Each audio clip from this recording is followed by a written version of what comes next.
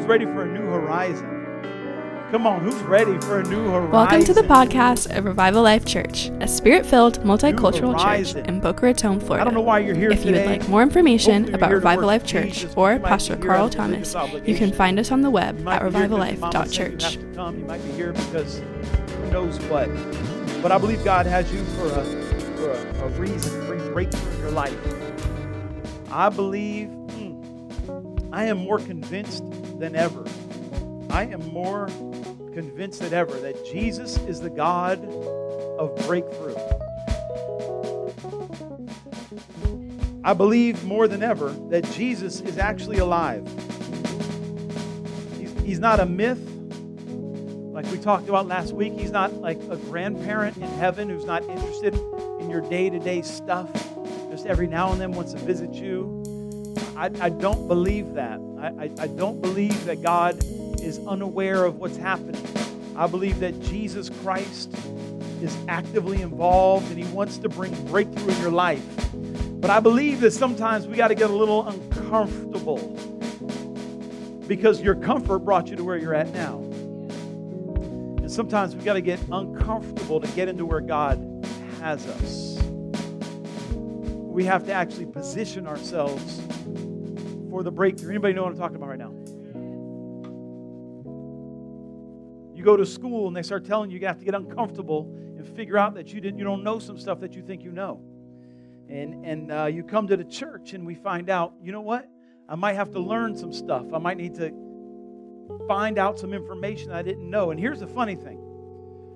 By and large, the information Jesus wants to add to your life, He wants it to take the place of some things that you already believe. See, you go to engineering school, you don't know about engineering. And so they just add to the information that you learned earlier. You go to Jesus school, Jesus is like, I got something that's going to fit right here in your life. And you're like, I already got something right there, Lord. He's like, I know. But this is what you should have there. And you're like, but that means I'm going to have to get rid of this. And He's like, I know. I'm well aware. I'm well aware of what's happening in your life. You know what I'm talking about, Mikey? Are you seeing what I'm saying? Are you getting this, Sybil? Are you getting this? I hope you're getting this. This is. He's got some things for your life that you already have filled with other things. And we have to make a decision in our lives. Here's the challenge so many Christians have to face. I got to take what I'm learning on Sunday and apply it on Monday. Okay, I'm going to just say that one more time because I really need you to get this in your spirit, man. We kind of get this twisted mentality that I come in on Sunday and then I worship on Sunday. And since I worshiped on Sunday, Jesus takes care of Monday. But that's not how it works. That's not how it works. Jesus, I worshiped you on Monday. I hope you take care of my kids on Tuesday. No. What happens is we worship Jesus on Monday, and He starts dealing with our ethos, with how we run our lives. And now He's like, now begin to behave like that on Monday. That will attract my spirit onto your Tuesday.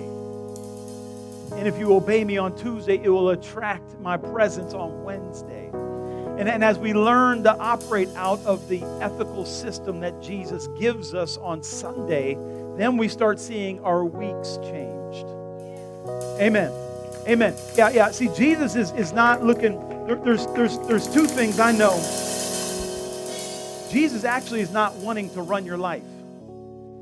We're like, Jesus, can you take care of this whole thing? He's like, you want me to take care of everything? Because if so, you're going to change a whole lot of stuff. Or like, people like, like, I just need God to take control. Are you sure? Because you're about to lose a whole bunch of relationships. You're about to do a whole bunch of different stuff with your finances. You're about to talk an entirely different way. Or do you just want Jesus to work in you slowly the way He needs to work in you? And you put these things into practice. Is this making sense? This is meat for someone. You're like, you could get disappointed. God has not changed this situation, but God didn't get you in that situation. God's only going to get you out of the situations He put you in, right? Otherwise, He's going to do something on the inside of you so you can take over the situations you find yourself in. Oh, Pastor, that's a good word right there. That'll change some lives. I feel like that was worth something right there. That was worth something right there. If you got a Bible, go ahead and turn to Romans chapter 1. We are continuing our Summer of Faith series. Our Summer of Faith series. If you're just joining us today, good news.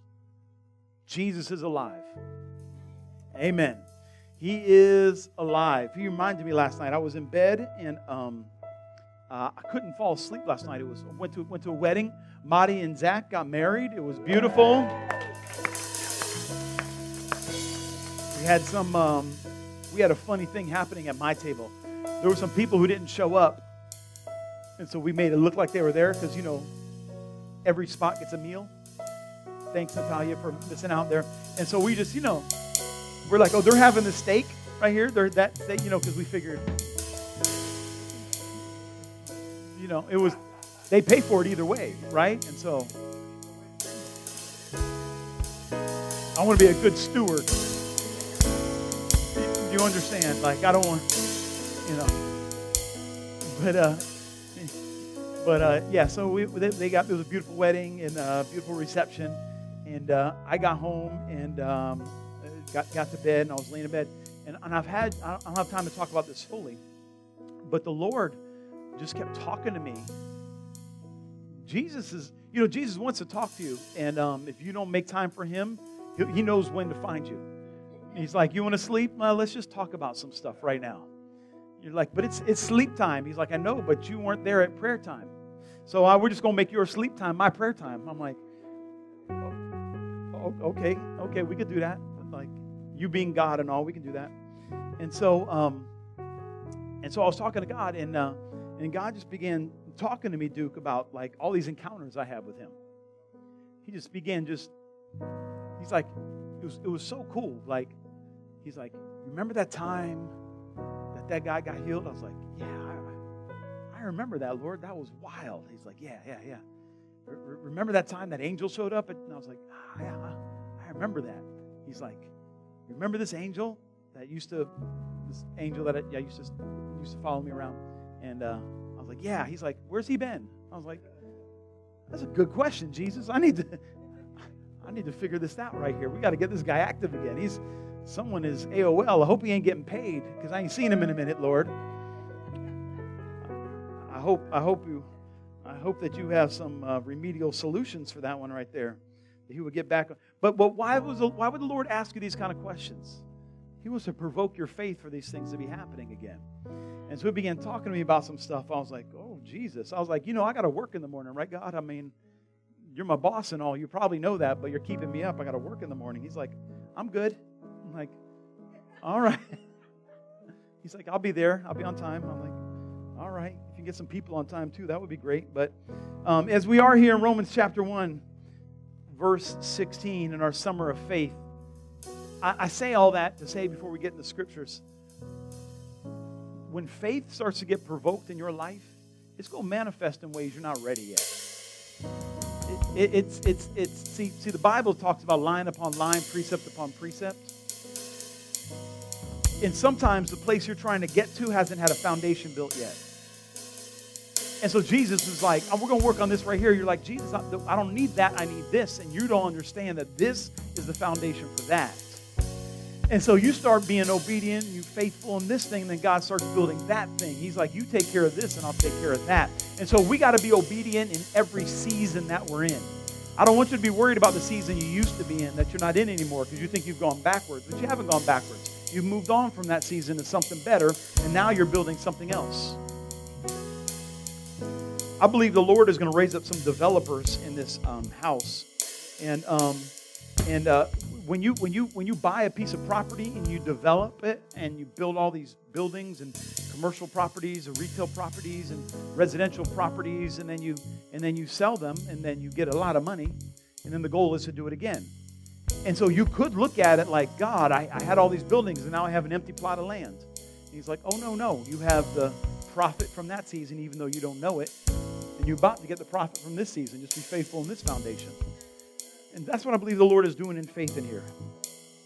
Just receive that for yourself. I feel like that's a good word, Duke. Amen. I believe that's a good word, Mike. Josh is holding on to that word. Someone's going to get activated. Romans chapter 1, starting in the verse 16. The word of the Lord says, For I am not ashamed of the gospel, for it is the power of God for salvation to everyone who believes, to the Jew first, and also to the Greek, for in it the righteousness of God is revealed from faith to faith, as it is written, but the righteous man shall live by faith. Can you say amen to the reading of the word? Amen, amen, amen. Thank you, Mike, for blessing me, blessing the people. That worship was good, yeah? Worship was good. Thank you, worship team. Thank you for production staff. Yeah. Yeah, give it up if you would. Hallelujah. Hallelujah. Hallelujah. We've been studying the last couple weeks the usage of the word faith in Paul's writings. We've been this word pistos, faith. We think we have a grasp on it because we get an understanding of it. But as we're digging in, we're seeing that faith means different things in different times when Paul used it in the Bible. And if we're not fully understanding the Word of God, what happens is we come up short of everything God has for us. The worst thing that can happen is that we think we got everything God has for us when He's still trying to hand out more. We think we're full, but God is like, no, I have more for you. And you're like, no, I got everything already, God. And so we walk away not receiving everything He has for us because we've been deceived into thinking we have everything already. That's why we need to come to Jesus as a child, understanding that I do not know everything, I do not have everything. I need to still be hungry to God for things yet revealed. Amen. And so we've been studying this word faith that many of you, if I were to ask you before, do you have faith? You would say, yes, but I could probably use some more, not even knowing what that means. And so we talked about these three types of faith that Paul uses, the Greek word pistos in the New Testament. We've broken it down into three types: believing faith, trusting faith, and obeying faith.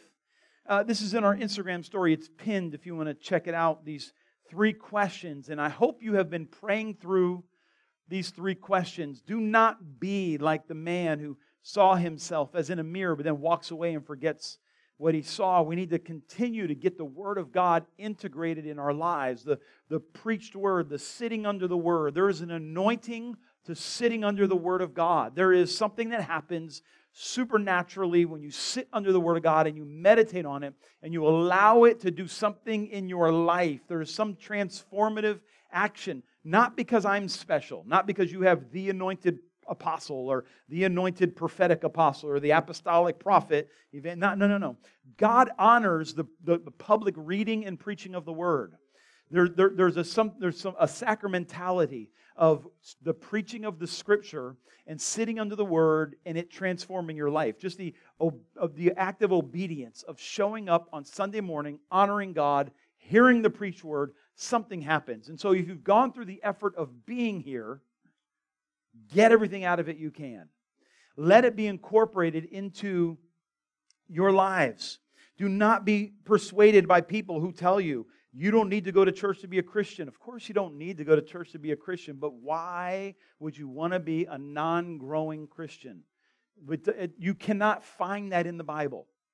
You cannot find a Christian in the Bible not connected to community, not having a pastor. I don't want to get into that, but don't be deceived by the spirit of this age. But these questions that we've been asking is, and if you're taking notes, you can write this quickly, otherwise you can find it on our Instagram story. I want you to pray through it. What does God want me to believe if there is a believing faith? Where does God want me to trust since there is a trusting faith?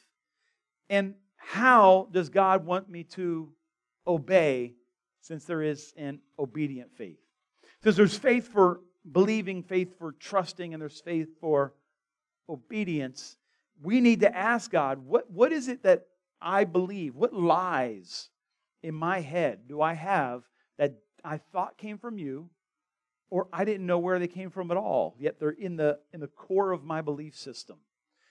What things in my life am I not trusting you where I think I have perfect trust? And what areas am I not being obedient so that I am not receiving your full blessing or advancing your kingdom? Have you been praying this? Have you been praying to God about these things? Just lie to me. Say, yeah. Just in faith, say, yes, of course, Pastor. Of course. I have. My wife has. We're praying through this, and God is unearthing things in our hearts that we didn't even know. We didn't know that God had dreams for us we hadn't even heard in this season. And He's like, here's what I want you to trust me for. And we're like, my God, that's something. And other things He tells us, I need you to stop believing this. And we're like, oh, my God, right? Like, wow, that's deep right there. That's personal. I see you're trying to touch something. And so we are trying to put into practice what God is doing in this house right now. And let me tell you why you need to do this, why you need to be aware of your own faith. The majority of people you operate with in the earth, the majority of people in your day-to-day life, at work, at school, many of them even at church, have never taken an inventory of what they believe or why they believe it. They just know that they know something. They're fully convinced that they know, and that's as far as they've gone. They've not looked into their childhood trauma and how it has caused what they're going through. They've not looked at how society has shaped what they believe. Mike, I believe your phone is telling me that we got things going on. I don't see a phone, but it's dinging, and maybe it's the anointing. Maybe every time a bell rings, an angel gets its wings, like in the movie, right? Hallelujah. But we got to be aware of what we believe and why we believe it. Are you hearing me?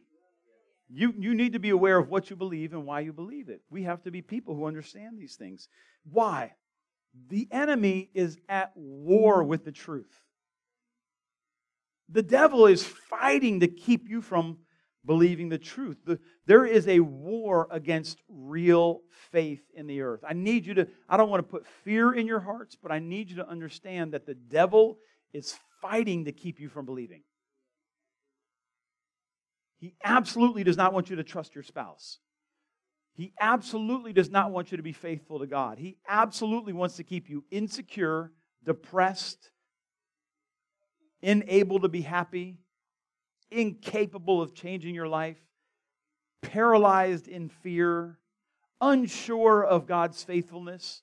The devil does not want you to be at peace with God and at peace with yourself. And he works overtime.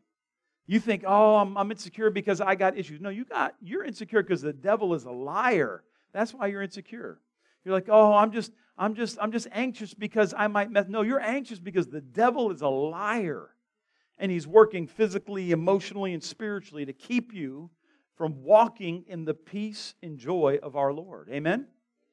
We need to see this. I don't want to preach on the devil, but we need to recognize that there is an opponent in our lives. There is someone who's warring against your faith. And we need to make sure that he doesn't have undue influence in our hearts. The devil is at war with God's plan on the earth. And he helps shape culture in a way that tries to force us to trust in the gods of this world instead of trusting the one true God. I need you to understand that. We look at the Old Testament and we're constantly ridiculing them about worshiping other gods while we go in debt to buy something we can't afford so other people will think that we're cool. We'll allow people to pressure us into doing things that we know are not right because we want to please them, and at the same point judge Israel for doing things to please the people around them. We are no different than them. When you read the Old Testament, when you read the Scriptures, New and Old Testament, and you find yourself judging someone in the book, you're reading it wrong. What the Word wants us to recognize is the human condition is given to sin. And what I see in the Old Testament, in the New Testament, in the book of Revelation is a warning for my heart and my life so that I can walk in unity with God. Can you say amen? We don't even recognize how this culture shapes our values until Holy Spirit challenges us to reflect the values of God's kingdom. Let me say it again. We do not recognize how this culture shapes our values until Holy Spirit challenges us to reflect the values of God's kingdom. We see it all the time. People give their life to Jesus, and instantly God just starts asking them some simple things like, wake up early and read the Bible. Come to church on Sunday. You're like, oh, I really have these other things happening. He's like, yeah, I get that, but I just told you to do this. But the culture, but the money, but yeah. We don't recognize that this culture is trying to disciple us in a way that we don't even see. And in today's passage in Romans chapter 1, we see Paul trying to kick in the door of culture of Rome to get the gospel at work in the lives of the Romans. So they're captured by the Roman Empire. Israel is conquered by Rome, and even though Israel has its nation, it is under the auspices of Rome, and Rome is running, thank you, Anastasia, Rome is running the show, and Rome is pulling the strings. Rome is murdering people. Rome is putting people in place and tearing people out of the place. The Jews in their temple, even the high priest was not appointed by the lineage of the Jewish history. They was appointed by Rome.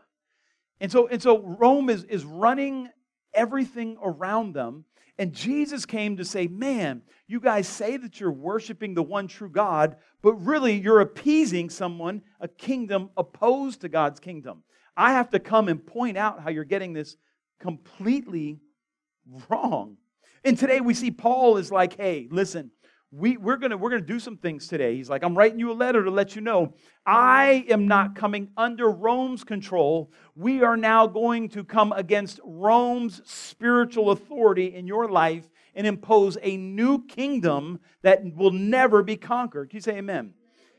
In Rome, there was this culture of honor and shame, and this is how they manipulated people. I've talked about this a little bit, but as you read the Scriptures, you have to understand the spiritual forces the writers of the New Testament were coming against. And so in Eastern cultures, I've talked about this a couple times, there's this shame and honor. And so you want to be honoring. You want to be honored. You want to be a person of honor. And the way they do that is they say, if you don't operate within our system of honor, we will shame you.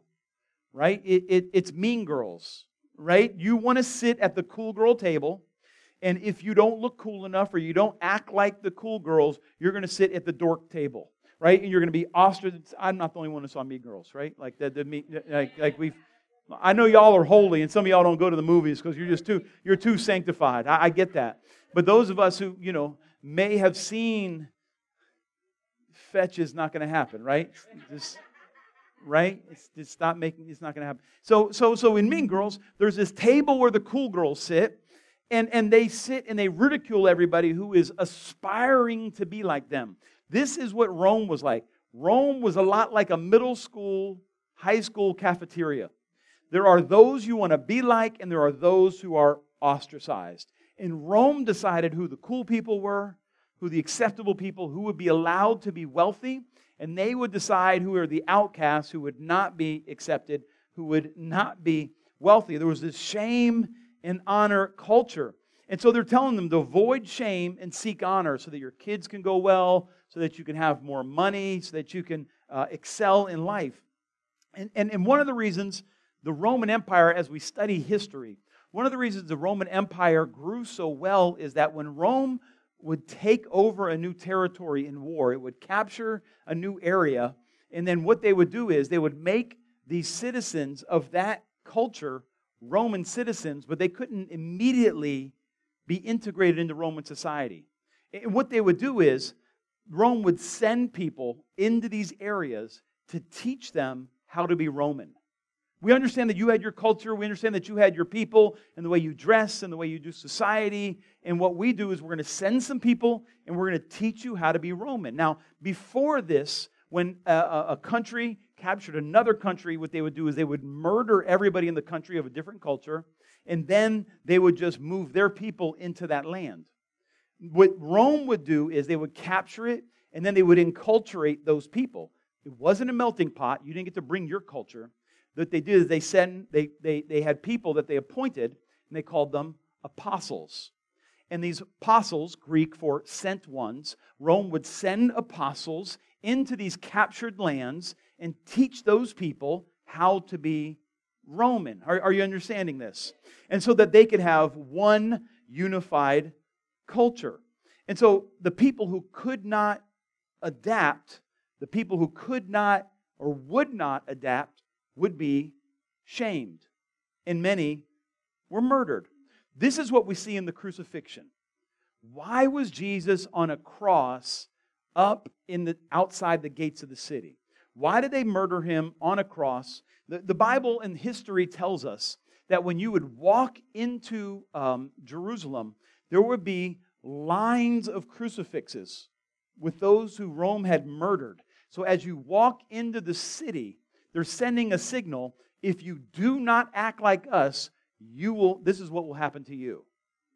You will become one of us, and if you try to change us, you will be murdered. But not only murdered, they shamed them. So before you were murdered by being nailed to a cross and slowly dying, they would strip you completely naked. Man or woman, they'd strip you completely naked. They would beat you bloody, and then they would put you naked, nailed on a cross. Now, it's brutal and it's torture, but the point was bigger than murdering one person. It's easy to murder a person. What they wanted to do was shame you. Shame your family. Shame your belief system. I do not want to be like that because I do not want to be shamed. I don't want to bring shame on my family. I don't want to bring shame on my business. I don't want to bring shame in my area. I don't want to be thought of shamefully. I want my children to be proud for me. Therefore, I need to be Roman. So with Jesus, they crucify him. They put him on a cross outside city, trying to get those who were his disciples to reject his teachings. They want to reject what he did. They want to reject being associated with him. You don't even want to be associated with those who are shameful, because then you were shamed too. And you see Peter, as Jesus was put on trial, they're like, hey, are you with him? And he's like, no. Peter it was ingrained in who he was to not associate himself with someone being shamed. And so we get on Peter about him rejecting Jesus. This is what scared people do. Amen? Let's not judge Peter too harshly, because all of us have rejected Jesus at some point. All of us, we knew Jesus was saying do this and we did that. And so when we look at the rejection of Jesus by Peter, we can't use that as some sort of sermon illustration. What we need to say is, yes, I have done that as well. Jesus has made a way for me to come back. Right? This is how we need to read the Scriptures. How does this apply to us? And so Paul, in writing the Scripture, I hope you're tracking with me here. I hope I haven't put anybody to sleep yet. I think this is good stuff. Paul is challenging this cultural value with God's kingdom values. You remember when Jesus gathered his disciples, after a while, he decided, I'm going to call you my apostles. I'm going to send you out and share the culture of this new kingdom. You're going to share this kingdom that is the kingdom of heaven, and you're going to go out into an area that does not understand, because Jesus is like, I've now conquered all the kingdoms. You are now going to go out and teach these new kingdoms how to operate in the kingdom that I have brought. You understand what's going on here? This is not a magic word, apostle. This is a word they used. And he's like, no, you are going to be my sales force. You are going to be my HR trainers. You're going to, like, to use today's language, you're going to teach people how to operate in this new kingdom. You're going to be my immigration specialists, right? You're going to give the immigration tests to people that they understand the constitution of this new kingdom that they're now joining. We're going to make sure that you understand the language of this kingdom. We're going to make sure you understand the history of this kingdom. Make sure that you're going to pledge allegiance to this kingdom. And then you'll be adopted into this kingdom through the waters of baptism, right?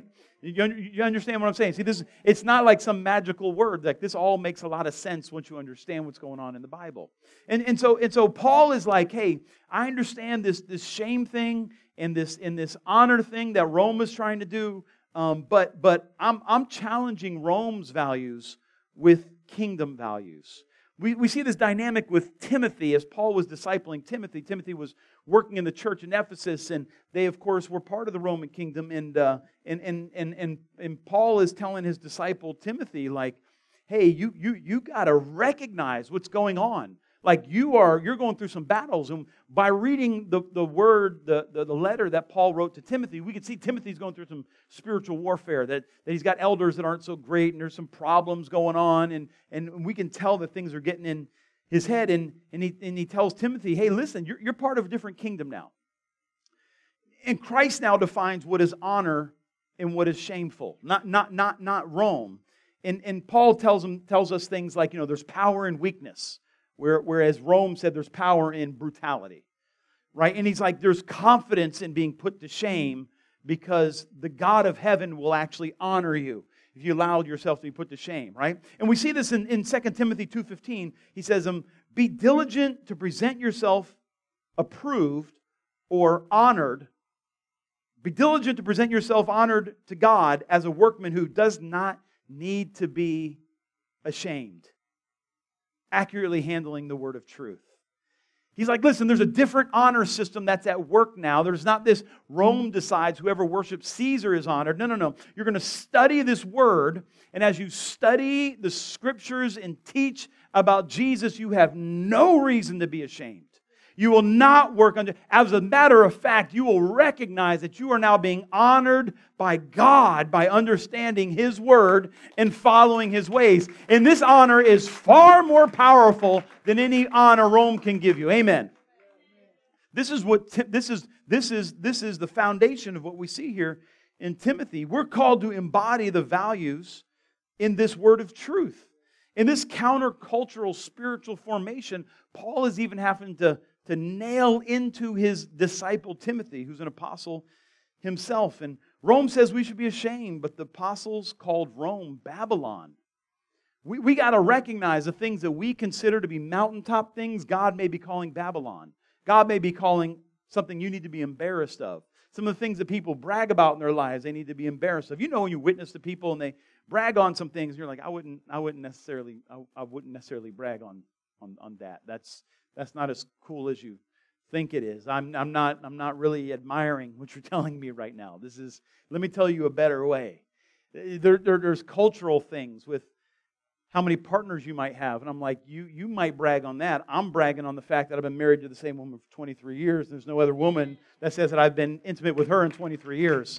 Now, our culture says that that's cool, but I'll tell you what is really honoring is what I'm telling you right now. And if you would get this God of heaven in your life, you would see the honor in what I just told you. This is an everlasting honor. This is an honor I can pass down to my kids. My kids can say my parents this. Like this is real honor. Are you understand what I'm saying? Are we tracking together? And so in the midst of this, he's trying to say, my identity is not in Rome's acceptance, but being members of the kingdom of heaven. Remember that as we go back into our scripture in Romans chapter 1. We're just studying the Bible today for a minute. Is that okay? Can we just study the Word of God and see what Jesus has for us? Come on, we're digging. We're digging today. Okay, so Romans chapter 1, verse 15. So in light of the fact that obviously people in Ephesus were saying, man, if you believe in that murdered guy, that rabbi that we killed, what is wrong with you? We're actually murdering you as well. And as you read the Scriptures, if you read the writings in the first 300 years of church history, you never see them calling themselves victims. You never see them complaining about being persecuted. They would time and again, if you read the writings of the persecuted church in the first 300 years, they would say things like, we are more than conquerors through Christ Jesus. They would talk about the nearness of God in the midst of days. Like, we glory in our tribulations because we have this nearness of God as we've associated ourselves with the kingdom of heaven instead of the kingdom of Rome. And so we look here at Romans chapter 1, verse 15. Going to back up a verse here. Paul says this, so for my part, where there is shame, he says, for my part, I am eager to preach the gospel to you while I'm in Rome. I understand you might be feeling some shame, and other people have wanted you to feel shameful, but I am eager to go there and preach the gospel. It's funny. It's funny how controversial the name Jesus is today. Have you noticed that? Have you noticed, we can pray to God, we can talk about God, people will go up and receive an award and thank God, but I don't know who your God is. Your God may be the producer. Your God may be money. I want to know what God we're talking about here. I want to hear the name Jesus. I want to hear you talk about the risen Jesus. I want to hear the name Jesus. Now, I don't care what Starbucks puts on its cups. Starbucks is a company. It's obviously not saved, right? It's not a person. I don't care whether they sing Merry Xmas or Wish You Merry Holidays. I don't care. But when someone is talking about God and you get up in a prayer circle and you're at work and someone is talking about religion, you're this religion, that, it's all the same. It ain't the same. My Savior actually was dead and God raised him from the dead. He's actually alive. His name is Jesus. Oh yes, I do follow God as revealed in Jesus. Like we are Jesus people in this church. We're not God people. God, in quotes, God, like little g, God. We're not feel good people. We're not like, I don't worship in this church. Like, oh, we're a worshiping church. I'm like, that's awesome. Who you worshiping? Let me know, are we worshiping worship? I've been in churches where worship was about worship. And they would sing songs about worship. They're singing songs about singing songs, Mikey. When Mikey and I started meeting, I was like, I love worship, but I want worship to be to Jesus. I want us to be worshiping Jesus. I don't want to worship my feelings about what happens when I worship Jesus. I don't want any lyrics that are people are like, oh, what? Someone was asking. It was kind of a funny thing. What song lyric do you never want to hear again? Are you tired of? And people were giving all these words, oceans and things like that. And I was like, you know what word I'm done with? Oh, whoa. You know what my second one is? Whoa, whoa. My third one, oh, whoa, whoa. Like I'm like that's not even a lyric. Why are we singing this? Why are we singing, oh, whoa, whoa? What does that even mean? What that means is there is some sort of frequency happening that's making me feel good. It's releasing these endorphins, and I'm getting a feeling of godness that lacks the power thereof. There's power in the name of Jesus. There's power when we worship Jesus. Listen, in your life, when you're in your little cubicle, don't be embarrassed. Everybody's got whatever music on, and you got your little Christian station. Leave it on, except for the corny stuff. Don't play the corny stuff. You're not helping us with that. Don't do that. Don't play the corny stuff. Don't play some good stuff, right? But don't be embarrassed to talk about Jesus. I just talk about Jesus. When I'll just bring him up. Just say the name Jesus. That's why I like the song Jesus. I was like, can we play this song? I was harassing Mikey. Can we do this song? Can we do this song? I just want to hear the name Jesus in church. Can we just sing Jesus? I was at a worship service I love. I shouldn't say this, but I'm going to sing it. I'm going to say it. And there's songs, and we were talking about sequoia trees. I'm like, what in the world are we talking about here? Are we on a nature walk, or are we worshiping Jesus? What's happening? Maybe the song is too deep for me. Maybe my shallow, rudimentary brain doesn't understand what's happening. Maybe do you have a guide for how we're talking here? I don't understand. I don't want to sing about trees. I got 66 books that we can pull stuff from. Can we just sing about Jesus a little bit? Can I just have Jesus in the room doing things that I don't understand? Can I sing His name and watch Him bubble up on the inside of me? Can I pray in the Spirit for a second in a song as I lift holy hands to Jesus and the Spirit of God lands upon me and begins to do miracles on the inside of me? Can we just invoke the name of Jesus in a culture that doesn't want to hear His name? Like, oh, I just worship Jesus. Oh, so you believe in... I'm not talking politics. I don't know what you think. If Jesus ran for office, absolutely I would vote for Him, but I don't think He's going to do it. Seeing how He's king, I don't see Him running for president, right? He is above all of that. He's like, I'm in charge of all of this, and none of y'all get a vote. Like, is it? And by the way, I looked at the end, every one of y'all is going to vote for me in the end anyways. Every knee shall bow, and every tongue confess that Jesus Christ is Lord. He's not out there putting campaign plaques and saying, you got to No. Presidential season's coming up, and I want to let you know, He's not on the ballot. He is not on any ballot. He ain't running for mayor. He's not running for governor. He's not running for senate. He's not running for president. And not for nothing, He don't have a single apostle in any of those either. He's not sending any of those people. I'm just going to say this, because I got some meat I want to get into here in a second, but I want to say this first. Could you imagine the President of the United States, whoever the president is, saying, I really hope they make me mayor of Boca Raton. I hope I become the county commissioner of Broward County. Like, no, you're the president. You're the president. Why would you stoop that? Like, what? Can you imagine the King of heaven and earth saying, oh, I hope they vote me in America. Like, Can you imagine Jesus when He walked the earth saying, oh, I hope they let me be on the Sanhedrin. That would just really, then I would be fulfilled if the Levites and the Pharisees would accept me to be on their council. No, that's not my God. Amen.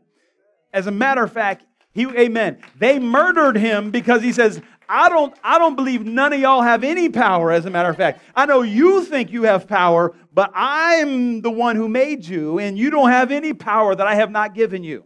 I'm now allowing you to operate in sin, but one day you will be judged according to your works. This is Jesus. So when you get in the booth, don't pray in tongues and be like, who's your candidate? No, do some research. Find someone of good character. Vote for them. Someone who can actually do the job. And then just have a clear conscience and pray in the Holy Ghost and just trust that, America won't end this year. All right? If one day it will, just don't let it be this year. Right? Amen. All right, I'm off of that. I'm off of that now for a second. So Jesus says, verse 15, He says, I am eager to preach the gospel to you while I'm in Rome. Rome, the very seat of power. Paul is like, here's someone who's got Jesus. He's like, I don't accept Caesar as the leader of anything. He ain't leader of nothing as far as I am concerned. I'm there ready to preach the gospel while I'm in Rome. Paul knew what he was called to. He says, why? For I am not ashamed of the gospel, for it is the power of God for salvation to everyone who believes, to the Jew first and to the Greek. He's like, I'm not going to operate in the system before, like where Rome was in charge and they let us do a little religious thing. Oh, no. They need to hear this gospel too. They all need to hear the gospel because it's got power. Now, we talked last week about saving faith, which we call believing faith, right? And this is not the faith that Paul's talking about here. He's talking about, in Romans, he's talking about another kind of faith here. He's talking about trusting faith. This is my introduction, and I got about 3 minutes left before I'm supposed to be done. So I might go more than 3 minutes here. But hang on, it's going to be worth it. Watch this. Verse 17. He says, for in it, in what? No. In it, the gospel. In the gospel, what? Now you ready? Now you got the next part ready. Now, what's in the gospel? Yes. In the gospel, the righteousness of God is revealed from faith to faith, as it is written, the righteous shall live by faith. The righteous shall live by faith. Now, this is where I want to dig in for a minute. You might be getting tired. Your eyes may be glazing over. You may be used to 3-minute sermons on TikTok, but we're not on TikTok. We're actually being shaped here. We're actually going through spiritual formation, and that takes a second. Aren't you glad your doctor didn't say, you got a tumor, let's see, TikTok gives me 3 minutes. We're just going to go in and get it. All right? Like, no. I want some prep time. Let's be careful here, right? And so, as we look at the scripture, leave it up for a second if you would, Anastasia. Now, you see how that's in all caps right here? But the righteous shall live by faith, and how man is in lowercase. Do you see that? Okay, good, thanks. Okay. So man is not actually in the Greek. It's not, if you were to read this in Greek, man is not there because it's in a different thing. It's trying to explain to you what they're saying here. The all caps means that this is a direct quote from the Old Testament. All right, so now Paul is directly quoting the Old Testament to the Romans to try to get them to understand that there is a faith that is talked about in the Old Testament that you need here. Now, since it was in the Old Testament, this can't be believing faith. This can't be saving faith because there was no Savior, right? So it's not about salvation. I mean, there was a Savior. He hadn't died and been resurrected yet, right? He's eternal. I get that. So we're not talking about saving faith here. We're talking about faithfulness. We're talking about this trusting faith in God.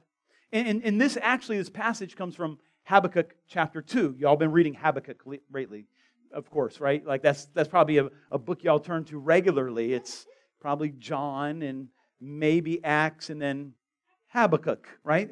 For those of you who didn't read it in the last couple weeks, let me kind of give you a little overview of what's happening here. Habakkuk was a prophet during the Assyrian Empire's reign. Now, the Assyrian Empire is starting to wane, and they had captured the people of Israel. And the Chaldeans who were in Assyria had captured the Jews and taken them and murdered many who refused to submit. It's talked a lot about in Jeremiah. And God had warned them many times that they would be captured if they did not repent.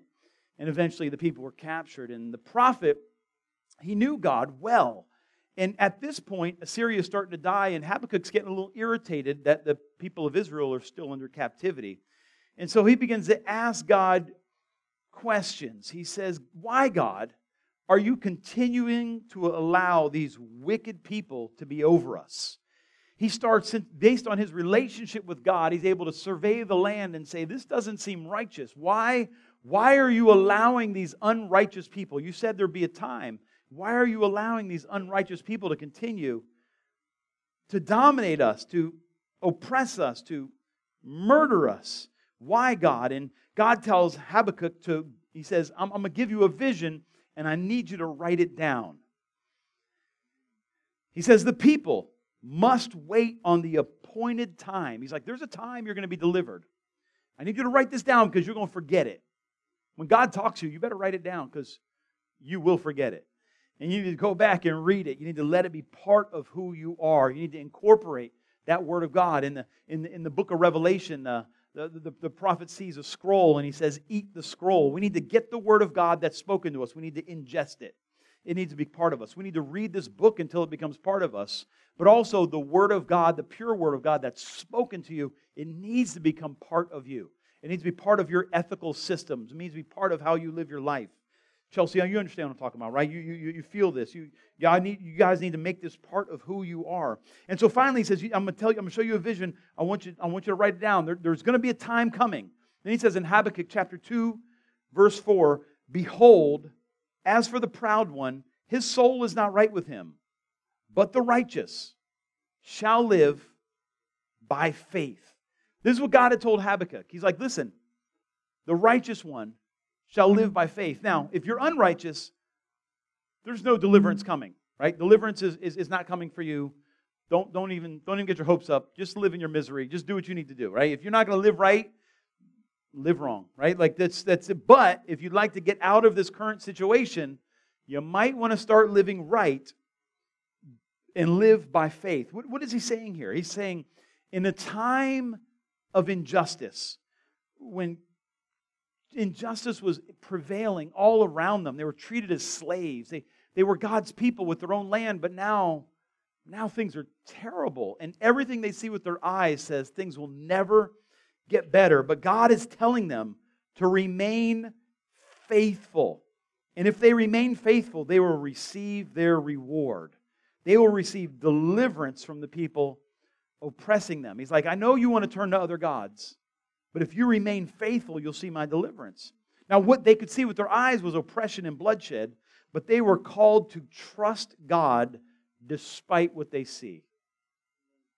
Trust God despite what they see. Listen, trusting faith is expressed by being faithful to God and His ways. This is what trusting faith looks like. Remaining faithful to God and His ways. So if we look at Habakkuk, the righteous shall live by faith. We're not talking about believing faith. We're talking about remaining faithful to the covenant that God made with us. When you got saved, you gave your life to Him, and He gave His life to you. And He says, listen, I want you to live by faith, Carl. I want you to live by faith, Brianna. I want you to live according to what I have taught you. Now, faithfulness is a heart condition where a person decides that following Jesus is the beginning of their ethics. Following Jesus is the beginning of their ethics. When we try to look at what should I do in this situation, I don't know what to do. We need to ask, what is the right thing to do in this situation? Even if it's not a church situation. I love personally, I love raising my children this way. I love when my son will call me and he'll say, I'm not sure what to do in this situation or that situation. I'm not sure what I should do with this person. And I invariably tell him, why don't you call them and talk to them about it and see? And he'll be like, that's a good idea. I'm like, yeah, that's what the Bible tells us to do. When we have a problem with a person, we go to them. We don't enlist everybody else to come in and gossip about that person. we go to them and talk about the problem. This is what the Bible tells us to do. Because it solves so many problems. And when someone comes to you with gossip, that's why the Bible says, did you go to them? What did they say when you went to them? Okay, you still aren't in agreement? Bring some elders into the conversation. And let's see what the elders say. Let's submit ourselves to the elders. I've done this many times in my life, and it's never failed me. No matter what the world says, I'm going to remain faithful to God and wait for my blessing. I personally have decided I'm going to believe God in a world that tells me to trust something else. We need to believe God in a world that tells us to trust something else. We need a trusting relationship with God. And in salvation, we see this. If I put my faith in Jesus, He will never leave me or forsake me. He's like, I will be faithful to what I told you. Aren't you thankful for that? I am thankful that I can trust that God isn't going to wake up one day and decide I'm not saved. He is faithful to His Word. This culture is all about protect yourself. Come up on your own. God wants to put our faith in Him. The Bible is filled with stories of God blessing people who remain faithful to Him. And if we're going to grow into fully mature Christians, we have to determine in our hearts to be faithful to God. Man, this is where faith gets real. This is where faith goes beyond like we're going to jump up and down in worship and we're going to go to church. Like this is where mature faith begins to happen. The devil hates this. The devil doesn't care if you go to church. The devil don't care if you jump up and down. He don't care if you yell loud. What he wants to see is faithfulness out there. He will fight you tooth and nail to start being faithful. He'll make you scared to be faithful.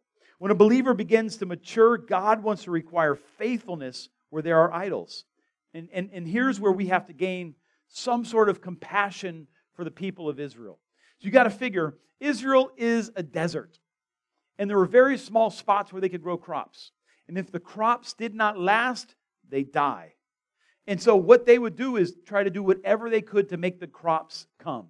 And so all the nations around them had gods of fertility, gods of good crops. And so they would say, we are the people of God. We believe in the one true God. We believe, Hear, O Israel, the Lord our God is one.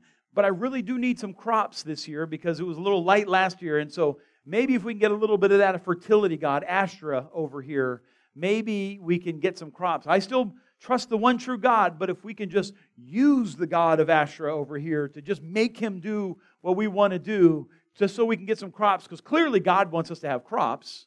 And so He wouldn't be mad for us to use whatever it takes to get crops because we're His covenant people. No, that's not how it works. The people come and they say, hey, a pastor, I'm a Christian, I'm a follower of Christ, but this area right here, God wouldn't be mad if I did something completely unethical because it's going to turn into something good. And we have to say, listen, if you did it unethically, it will turn into nothing good. It's sin. Sin can only produce sin. You cannot sin for God. God will never ask you to sin to do what He wants you to do. God never has to perform sin to get His will done. God never, ever requires you to sin to bring forth His will. Get this through our heads. God is looking for people He can bless.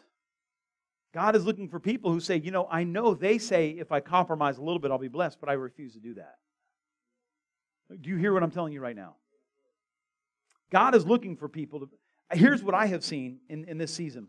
I have tested this word, and I'm not going to tell you this is the word of the Lord, but I'm going to tell you in my heart, I feel like this is a prophetic word for this season. And you can receive it however you want. I have been praying, and I believe the Lord wants to give some people the Romans 12 gift of giving. I believe that the Romans 12, there's a list of spiritual gifts there, and there's a weird one that pops out, this gift of giving. And that's interesting. See, if you're going to be a prophetic voice, you better be faithful in the written word of God before you start trying to give the spoken word of God. Hear me. If you do not know this word, don't come up with new words. Because so many of them don't line up with this word. You're just a false teacher. I told you this. I have a whole TikTok series on prophetic words that God never said. And I just show the word and I just tell people, God didn't say that. I'm not afraid to say that wasn't a prophetic word. People go, but God, I got this prophetic word. I said, that's great. What religion is that person a prophet from? Because that ain't Christian right there. What you just told me is not Christian. That ain't God. I hate to break the bubble, but that ain't Jesus. You want to follow Jesus? Anybody? This makes sense, right? People need to know this. I'm just surprised how many false words people will follow in this season. And I believe if you're going to be faithful to get a prophetic word, you better know the written word so you can understand God's voice. And if God is going to trust you with the gift of giving, He better be able to trust you with finances. He wants to increase some of you in the area of giving. He wants to increase your capacity to give. He wants to bless your finances in a way where you can be the solution to some people's financial problems. Wouldn't you love that? Wouldn't you love to be able to be generous and fund the harvest that is coming in this season? But you have to demonstrate that you can be trusted with money. This is trusting faith. Here's what Jesus said in Luke chapter 16, verse 10. He says, "He who's faithful in a little thing is faithful also in much. He who is unrighteous in a little thing is unrighteous also in much. Therefore," so if you're not faithful in the little money you got now to God, don't be praying God for more. God, I pray you would give me more stuff not to be faithful in. It doesn't make any kind of sense, does it? If you have a babysitter and they abuse your oldest child and they come back and they say, "Hey, can I babysit your youngest?" No, that ain't gonna happen. No, that ain't gonna happen. God, I haven't been faithful with my 100, but can you give me 1,000,000? No, I got some faithful folks. He says, okay, watch this. He who is faithful in very little is faithful also in much, and he who is faithful in a very little is unrighteous also in much. He who is unrighteous in very little is unrighteous in much. Therefore, if you've not been faithful with your use of unrighteous wealth or money, who will He entrust true riches? So this is wild here. God somehow talks about us being faithful to God with our money, unlocking every other area of our life. The gifts, the blessings, the things that we don't even see. So many people have their blessing held up because they're scared to be faithful in their giving to God. They just don't trust God has something better for them in their finances. This week I was sitting here and we had a guy come and he wanted to work on the alarm and had kind of a hectic week with all kind of things going on, and I'm like, I don't really have time for this, but whatever. So I get the guy set up. I get him in the room where the outdoor room where our electrical panels are. I show him where all the fire alarm stuff is and all that. And he's working on that. And I'm in my office. I'm trying to get some things done. And he comes in and checks with me and tells me everything's done. And I was like, all right. And the Lord says, okay, you're going to pray for him now. I'm like, uh-huh. All right. Have a great day. And then I'm sitting in my office and I just feel the presence of the Lord in the room, but not the kind of presence of the Lord you want. Not like the, let me lay on the ground kind of presence of the Lord. The kind of the presence of the Lord's like, I feel like I just told you something. Right? And I'm just sitting there and I'm like, I really got to get this stuff done. And now I'm having a debate with God, which, have you ever won a debate with God ever in your entire life?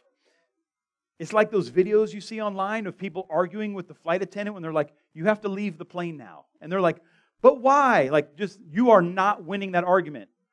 The only thing that's coming is a taser. That's the next step, right? Like, tasers are coming. Like, just, it's time to get off the plane, right? If you don't get off the plane, tasers come, then handcuffs come, and then real shame comes, right? Then you're all over social media being duct taped, carried off a plane. That's what's coming next. No one has ever won an argument with a flight attendant about get off the plane, right? And so I'm sitting there and I'm like, God, I got some things going on. And I'm just sitting there and God's like, oh, He knew what I'm preaching on this week. He goes, okay, faithful. Okay, got that. Got it. I'm like, okay, Jesus, got you. I will be faithful in what you tell me to do. This is not the seed I want to sow, right? So I get up and hey, how you doing? Haven't talked to you the entire time you're here. As a matter of fact, I've kind of avoided you because I got things going on. I didn't say that part. But I'm like, hey, what's your name? I said, I'm about to be in prayer because I'm praying for myself because I didn't obey God right when He told me. I'm about to be in prayer. I wonder if there's anything I can pray for you about. He's like, wow, that's weird. I just had a family member die.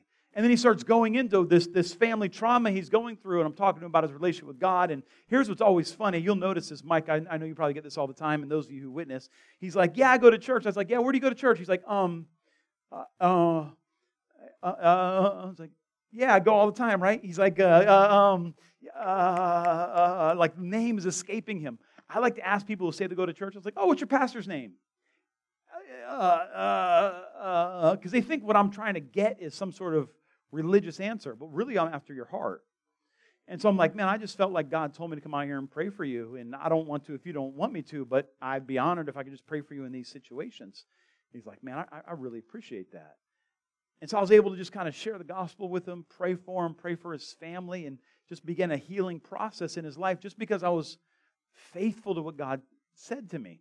And in that thing that I was wrestling with that entire time, I was really kind of in a little bit of anxiety, if I can be honest. And this thing, I was like, I don't have time to follow God right now because I have to get this thing worked out. I was just like, and after that afternoon, I was like, this peace came over me. I was like, well, I guess we're just going to get this thing worked out. And sure enough, things fell into place, things got delayed, and it got completely worked out. Praise God, amen? The thing that I thought I had to take care of, I can't take care of God's business. I got to take care of my business. God's like, if you take care of my business, I'll take care of your business. I need to be faithful. Now, it's not always a one-for-one. You don't always immediately get the breakthrough that you hope for. And I didn't do that for God to bless me. I honestly did that because I didn't want to be disobedient to God. I wanted to be found faithful. I want to be someone when God says, I need this person to hear the gospel, I want him to think, Carl. I'll send him to Carl because Carl will be faithful. And this is what he says about our finances. Listen, you can trust God. When I got sent to South Florida, I've told you this story before, but I want you to hear it again because this is one of the stories God told me about last night. He's like, share this one. I'm like, I've shared that one. He said, I don't understand if you heard me. Share that one. I'm like, got it. When I was leaving, I was actually visiting Delray. I knew the Lord had told me to quit my job in Gainesville and move to Delray and help a friend of mine start a church. And I had said yes immediately. And then God challenged me, or then later I decided I was going to kind of try to challenge God a little bit. I was like, God, I'm perfectly obedient to you always. I'll do whatever you tell me to do, which is a lie. I was like, I'll be obedient to you. I was like, but God, how am I going to pay my bills? How am I going to eat? Now I'm like, prove to me that you're going to take care of me. I'm like, how am I going to eat? And I ate cereal for breakfast this morning. I eat cereal virtually every day of the week for breakfast. It's who I am, right? And so I'm opening up a box of cereal, and I'm like, God, how am I going to eat? And I open the box, and as soon as I look at it on the inside of the thing, it says, congratulations, you won a year's supply of cereal.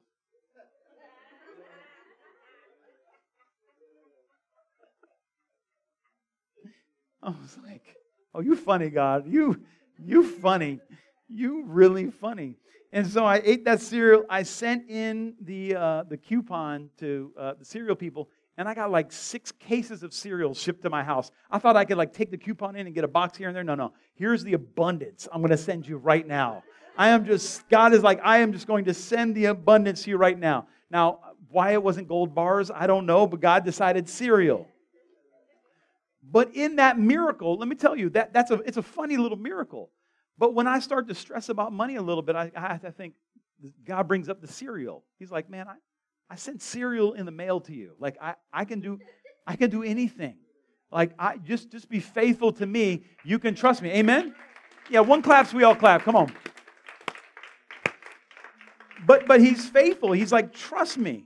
And I want to be in a community. I want us to be a community that can trust God.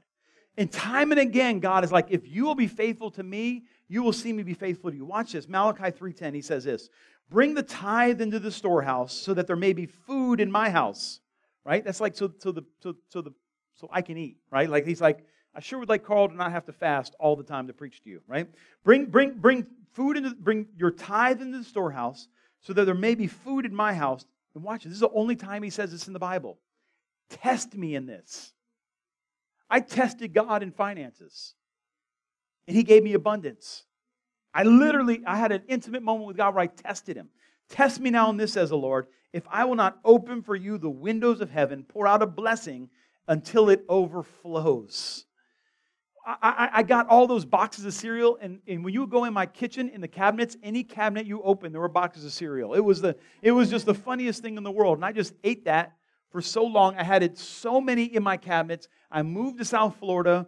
I was actually moved in. My mom was in Delray, so I moved in with my mom, and I had just all the cereal there. And eventually, the Lord told me to marry Pastor Tracy. And when we got married, as I packed up my stuff, I still have boxes of cereal. So I moved in with all my clothes, all my books, my computer, and my cereal, right? Like, it was a testimony of God's faithfulness in my life. And God has continued to be faithful to my life to this day. Can you say amen? Amen. Thank you, Jesus. Listen, if we're going to unseat the power of the demonic in South Florida, we're going to have to challenge the God of money. Come on up, Mike, if you would. We are going to, if you don't think the power of what the Bible calls mammon, the spirit of finances, if you don't think that has a grip on South Florida, you're spiritually blind. Money runs this area. That is a God above all gods in South Florida. And some churches have chosen, well, I don't want to go down that road. Let me just sip my water here. I am not promising you today that if you are faithful to God with money, He's going to make the God of money active in your life. That would be a lie. If anybody tells you you're going to become a millionaire if you tithe, that is a lie. It is simply not true. But God will show Himself faithful in your finances in ways you never could have imagined.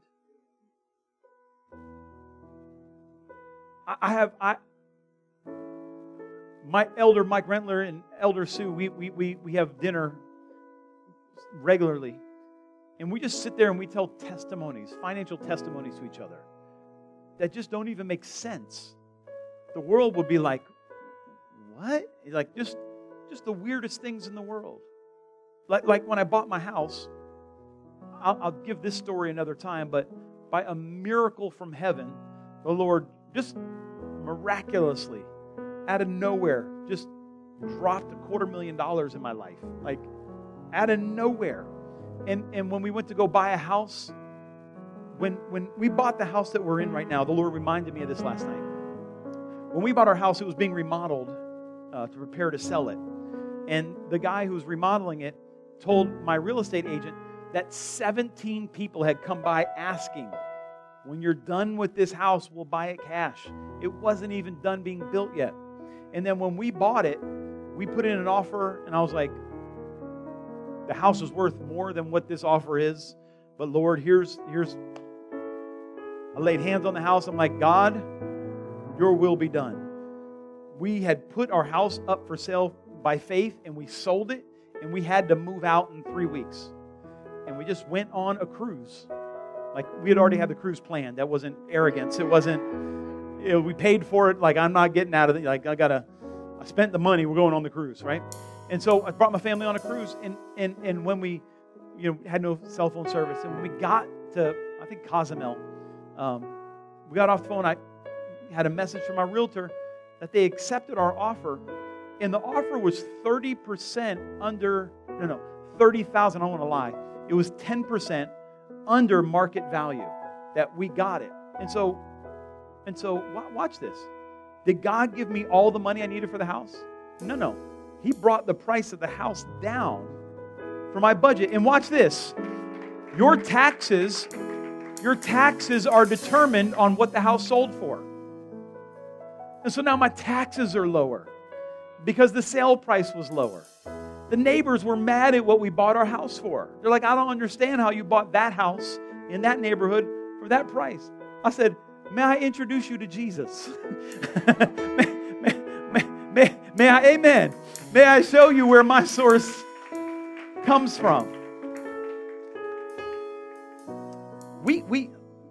Money is a wonderful tool, but it's a terrible God. God has something very better. He has an economy. And when you get your increase and you decide, man, the Lord is the Lord of my finances. The first 10% belong to Him. Every week you come here, you hear the person say, prepare the Lord's tithe and your offering. My wife and I have a set amount above our tithe that we give every single week and we have for over a decade. I don't care how tight money gets, God is over our finances. We can't serve money because it's a terrible God. But God said, test me in this. If you're faithful in your giveness, He's going to bless you in ways you can't imagine. I was sitting in bed last night, and the Lord had me reading Revelation, which is not exactly go to sleep reading, right? Like it's not what you're like, I don't read it at all. But watch this. I saw this for the very first time in the book of Revelation. It's not in my message here. Just hot off the presses.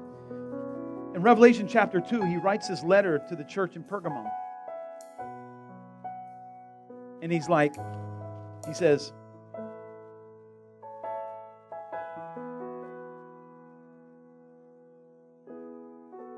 I read this. Just give me a second here.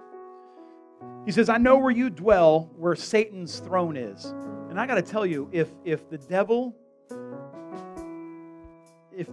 is the god of mammon, if he's the god of lust and desire for wealth, man, he reigns in Boca Raton, a city that you can never have enough money. Where we see people with who live in a mansion, and I'm not talking about India in particular, but people who live in the most ostentatious mansion and call themselves humble. Like if you're humble, your house wouldn't look like this. You have this house for a reason. But we are so baptized into this culture, we don't see what humility looks like. Watch this. Here's what he says. Verse 17. He who has an ear, let him hear what the Spirit says to the churches. To him who overcomes, to him who is faithful to God and His kingdom, right? He who overcomes. Watch this. To him who overcomes, to him I will give some of the hidden manna. Manna was provision in the wilderness for the Jews. You're like, God, I don't see how you can bless I don't see where, because He got some hidden manna for you. I believe there's some hidden manna God has for each of us that is being stored up for us, so we don't even see how He's going to bless us. We don't see how He's going to come through. We don't see how He's going to meet our need. And the devil is whispering in your ear, trying to cut you off from the very source of faith in your life.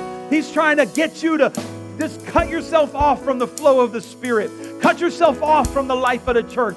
Cut yourself off from being faithful to God, faithfully serving God, faithful in your finances, because He knows there is hidden manna that the enemy can't even see, but He knows how you tap into it. And He's like, if you will remain faithful, I will release some of this hidden manna into your life, and I will bless you in ways that you cannot see. Watch this. In Proverbs chapter 3, he says, honor the Lord from your wealth and from the first of your produce, so your barns will be filled with plenty and your vats will overflow with new wine. Can you say amen? Come on, stand with me if you would. Come on, stand with me if you would. God is saying, this is, you don't need to worship other gods for me to fill your barns with grain. You don't need to worship other gods to fill your wine barrels. I want to bless you in ways that you cannot see.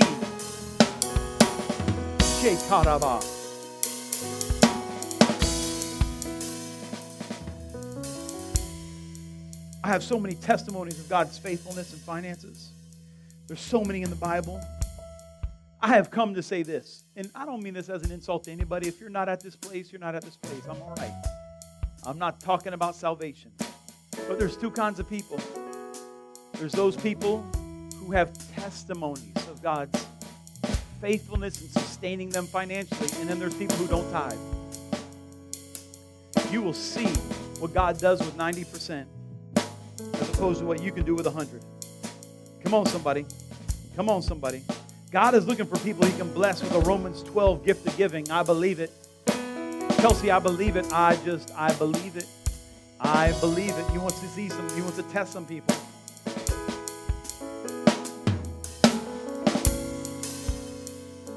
And so here's what I want you to do this week. I want you to put it up, Anastasia, if you would. First one. I want you to pray. What does God want me to believe? Lean into this week. Where does God want me to trust? How does God want me to obey. Let's read it out loud together. What does God want me to believe? Where does God want me to trust? And how does God want me to obey? These are the questions God is asking in your life. He wants you to have answers.